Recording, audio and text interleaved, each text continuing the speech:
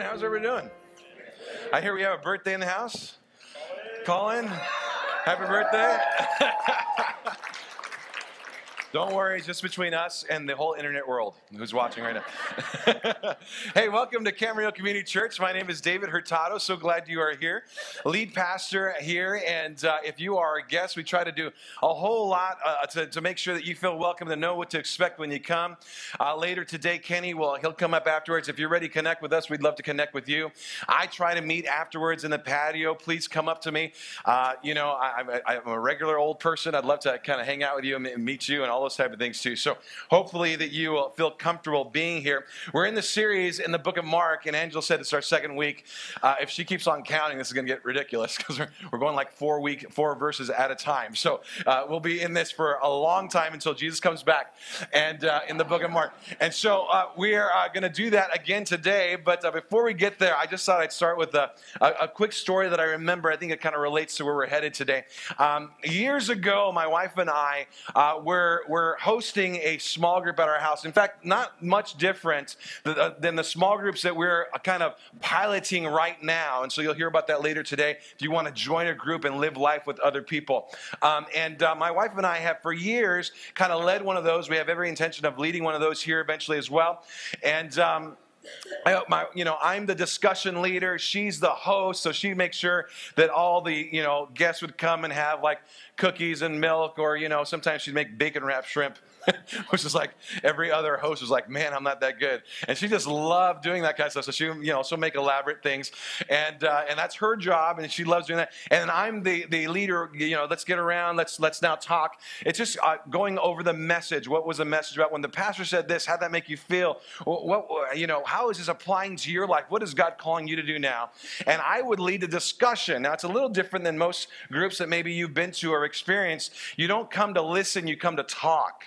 All right, and so my job is to make sure everybody's talking, not to teach, which is really hard for me because I'm a teacher, but I try really hard to make sure everybody talks. And I remember this one couple came in. His name was Joel, her name was Kelly, and they were coming into our group. They were really excited to join our group because my group at the time, we had, probably 6 wedded couples that already had children under the age of 5. And so we were in that mode, that young family mode of raising kids, and that's why we kind of grouped together, because we were all going through the same experiences.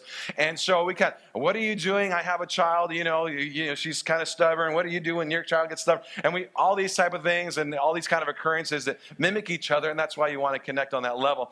And so Joel and Kelly had not had a child yet, but they were really strongly considering having a child. And so that's why they decided to join our group. We're a little further along in our marriages. You could mentor us in marriage. We just got there. You guys have been doing this for a while. You guys all own homes. We're trying to buy a home. That whole thing was going on. And so we welcome in Joel and Kelly into our group, and we kind of embraced them. Quickly, he had gotten a job in San Francisco, which is where all the good jobs were when I was placed over there. And then from there, they bought a house. They wanted her to stay home, so they kind of bought a fixer of a house so that the payment wasn't crazy, so they could do that. All of our connection group, we called them connection groups at the time, we would go over there, and kind of all the men would volunteer. We can fix plumbing, we can fix that, and we're showing Joel how to do all these things. So this family relation, we talk about family deep relationship. When it was time for them to move into their home, they didn't have money for movers, so guess who moved them in? The group got together, we moved them in, had a party, bought pizza, and we set up house for them, and it was wonderful. I remember 2 weeks, 3 weeks, 4 weeks later, they come into our group, and they make the announcement. And the announcement is that Kelly is pregnant.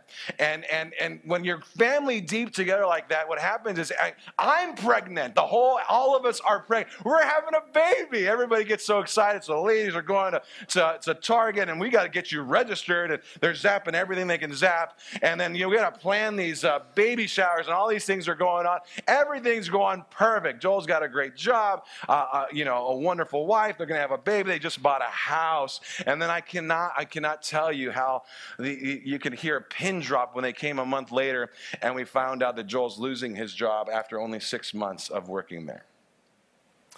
And he came in and said, it's just a rapid turnover type of a thing, and this place that I was working at is a rapid turnover place, so they're known floor, and I didn't measure up, and so they let me go, and we don't know how we're going to have this baby. We're going to have to go on COBRA insurance, and then we don't know how we're going to pay for that, and we don't know how we're going to pay the mortgage. and how our whole group rallied around them in prayer and put our hands. We prayed together and we loved, and we were just there for each other that whole time. But I wonder if you can ever associate with that feeling of how 1 second everything's just going awesome in life. Everything's going just so perfect in life. And it seems like 5 minutes later, it can just all, like the door drops out from underneath you. There's a trap door and boom, you're in the midst of the craziest thing in life. Have you ever been there? Can you relate to that?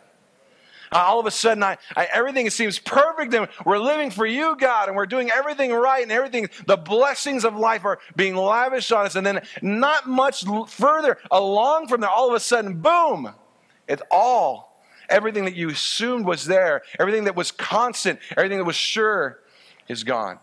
Whether it's the job that gets, or the business goes sideways, or the marriage that dissolves, or the child that all of a sudden is revealed they're doing things that you weren't expecting. Whatever it may be, you feel that feeling, oh my gosh, how could something be so good and yet so bad 5 minutes later? And if you can relate to that at all, I think you're going to appreciate the passage that we're going to be into today, because we're going to see something similar like that. And so we're going to ask questions. How can it be that things seem so good and then quickly flip to being so bad? Should we expect these kind of roller coaster ride things in life during the Christian journey or the Christian life? Should I expect this kind of a roller coaster in my Christian life? And if I should expect it, how does following God and His plan for my life affect that roller coaster ride that I go on? And for that, we're going to be in the book of Mark. So I need you to open up your YouVersion app that you downloaded last week because you're submissive to the pastor and Jesus Christ was watching. And so open that up to Mark chapter 1. And we're going to be there together, only looking at verses 9 through 13, 4 or 5. I don't know how many verses that is. Math is not my thing. So anyway, go there and we're going to be reading through that, looking through that, and make sure you highlight things and take notes. We want to engage the mind in these things. And really kind of the statement that's going to be on the screen that kind of gets us through the message today. 2 things to expect when you step up and follow God's plan for your life. What 2 things should you expect when you step up and follow God's plan for your life? Number 1, you should expect to be validated. Anytime you step up to do what God wants you to do, understand you'll be validated for that. God will validate that in your life. That's the good side of things, all right? So if I'm going to step up and do what God wants me to do, understand that you should be validated, just like Jesus is validated in Mark chapter 1. Let's read it together. Verse 9. At that time, Jesus came from Nazareth in Galilee and was baptized by John in the Jordan. Now, if you weren't here with us last week, Mark starts his gospel out by this figure named John the Baptist, and he's baptizing everyone. It's like everybody from Jerusalem is coming out, thousands upon thousands. They're all getting baptized. And now it says Jesus himself comes and is baptized by John the Baptist in the Jordan. As he was coming up out of the water, he saw heaven being torn open, and the Spirit descending on him like a dove, and a voice came from heaven, "You are my Son, whom I loved, and whom I'm well pleased." So what should I expect when I do things God's way? What should I expect when I'm honoring God, when I'm stepping up in my life to His way of doing things? Understand that God will validate you. Expect to be valid, just like Jesus Christ is validated in this passage. But before we go jumping in on that, I want to ask a question here, because the text is almost begging this question. Why in the world is Jesus Christ getting baptized? You ever wondered that? Here last week we were talking about John the Baptist. People are coming in hordes. Remember his message? They're coming in hordes to get baptized. And his message was, the kingdom of God is at hand. Repent and be baptized. There's one coming after me, the Holy One, the Anointed One, the Messiah. You want to be ready for that. You want your conscience to be ready for that. Clean your conscience. That's what we talked about last week. Get baptized. Ask forgiveness of your sins. So when the Holy One comes, you're prepared for that. So it was a baptism of repentance that John the Baptist was talking about. Can somebody please tell me why Jesus Christ would need to repent? Why did Jesus Christ come and go, John the Baptist, you need to baptize me? Well, why does Jesus Christ need to repent if we believe He was God, very God, man, very man? He cannot sin. There's nothing He's ever done wrong. Why would He need to repent? Why would He get baptized? And it's a very important question. In fact, if you cross-reference the story in the book of Matthew chapter 3, John the Baptist in that account says, no, I'm not going to baptize you. You should be baptizing me. I can't baptize you. You should baptize me. He recognized the order of things. You're greater, I'm lesser. That was last week, right? Why are you asking me to baptize you? Even he had an initial issue with it. But Jesus Christ, in an act of obedience, in essence saying, I'm in full agreement with the movement of God. So here we have John the Baptist, which is God's movement. He's coming, and I want to associate myself with the movement of God. This is a God thing, and so I'm going to come and submit to it as well, as an act of obedience. Not that I need remission for my sins, not that I'm repenting myself, but I do want to associate myself with the movement of God. I'm going to be obedient to it. And in fact, it's going to be my way of publicly saying, I'm accepting the mission of God. I accept my messianic mission. It's I'm going to baptize myself.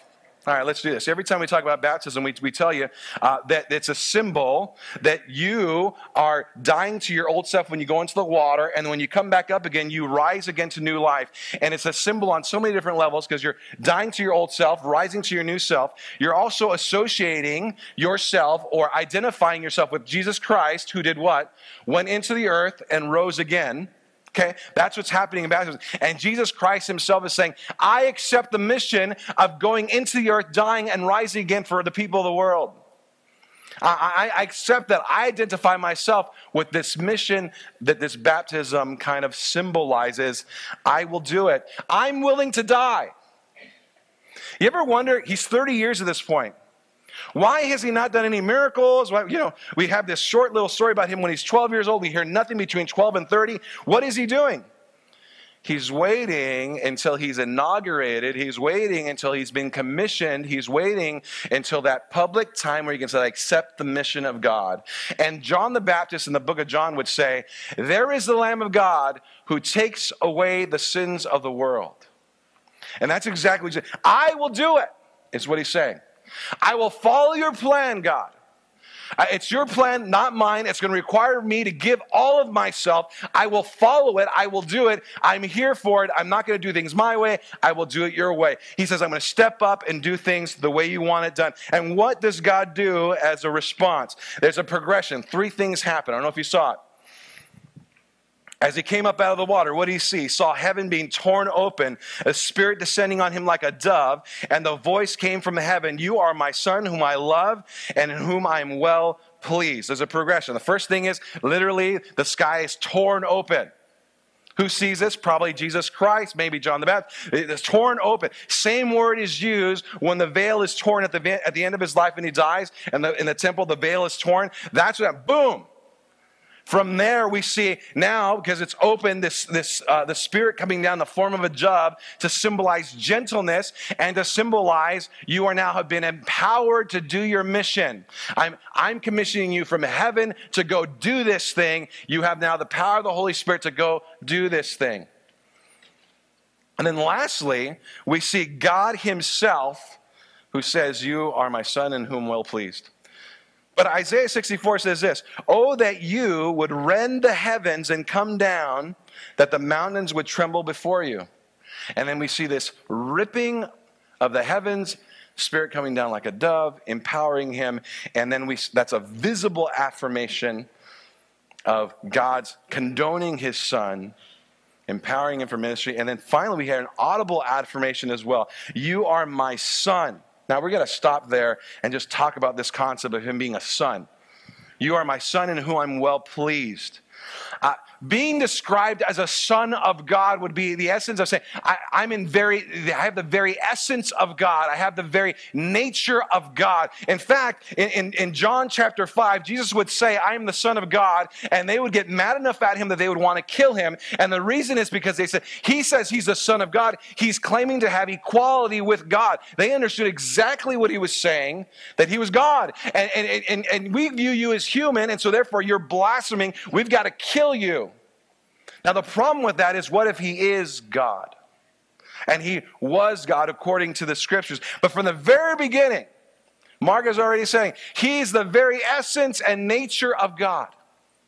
In fact, God himself audibly proclaims that.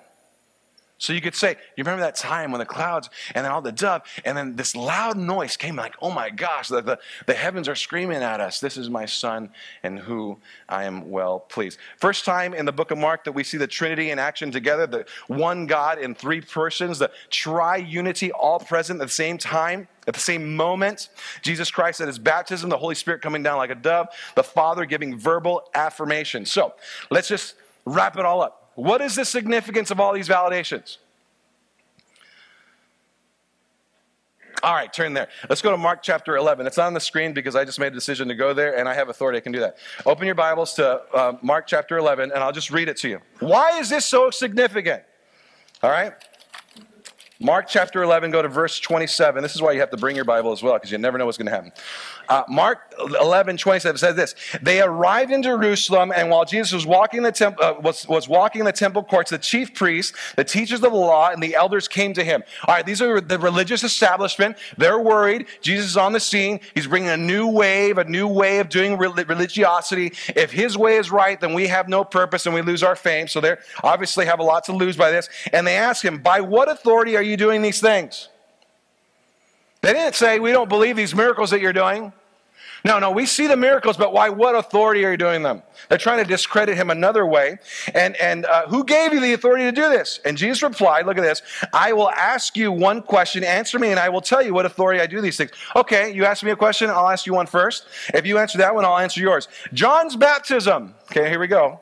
John's baptism, did it come from heaven or was it from men? You tell me. Where was it from? Was it from heaven or was it from men? They discussed it among themselves and they said, if we say it's from heaven, he will say, then why didn't you believe and why didn't you get baptized? And if we say it's from men, then they feared that the people would revolt and because they view him as a prophet. And so they turned to Jesus and they said, we don't know. And Jesus said, neither then will I tell you what authority I do these things. You don't answer my question, I don't answer yours. But it's more significant than that because what he's saying is, if you don't attribute John's baptism to God, then you won't attribute the fact that God validated me at my baptism. That's where he was headed. All right? So if you believe John's baptism was from God, then you remember when I got baptized and the heavens ripped apart and the dove came down and then God said, this is my son who has my very name.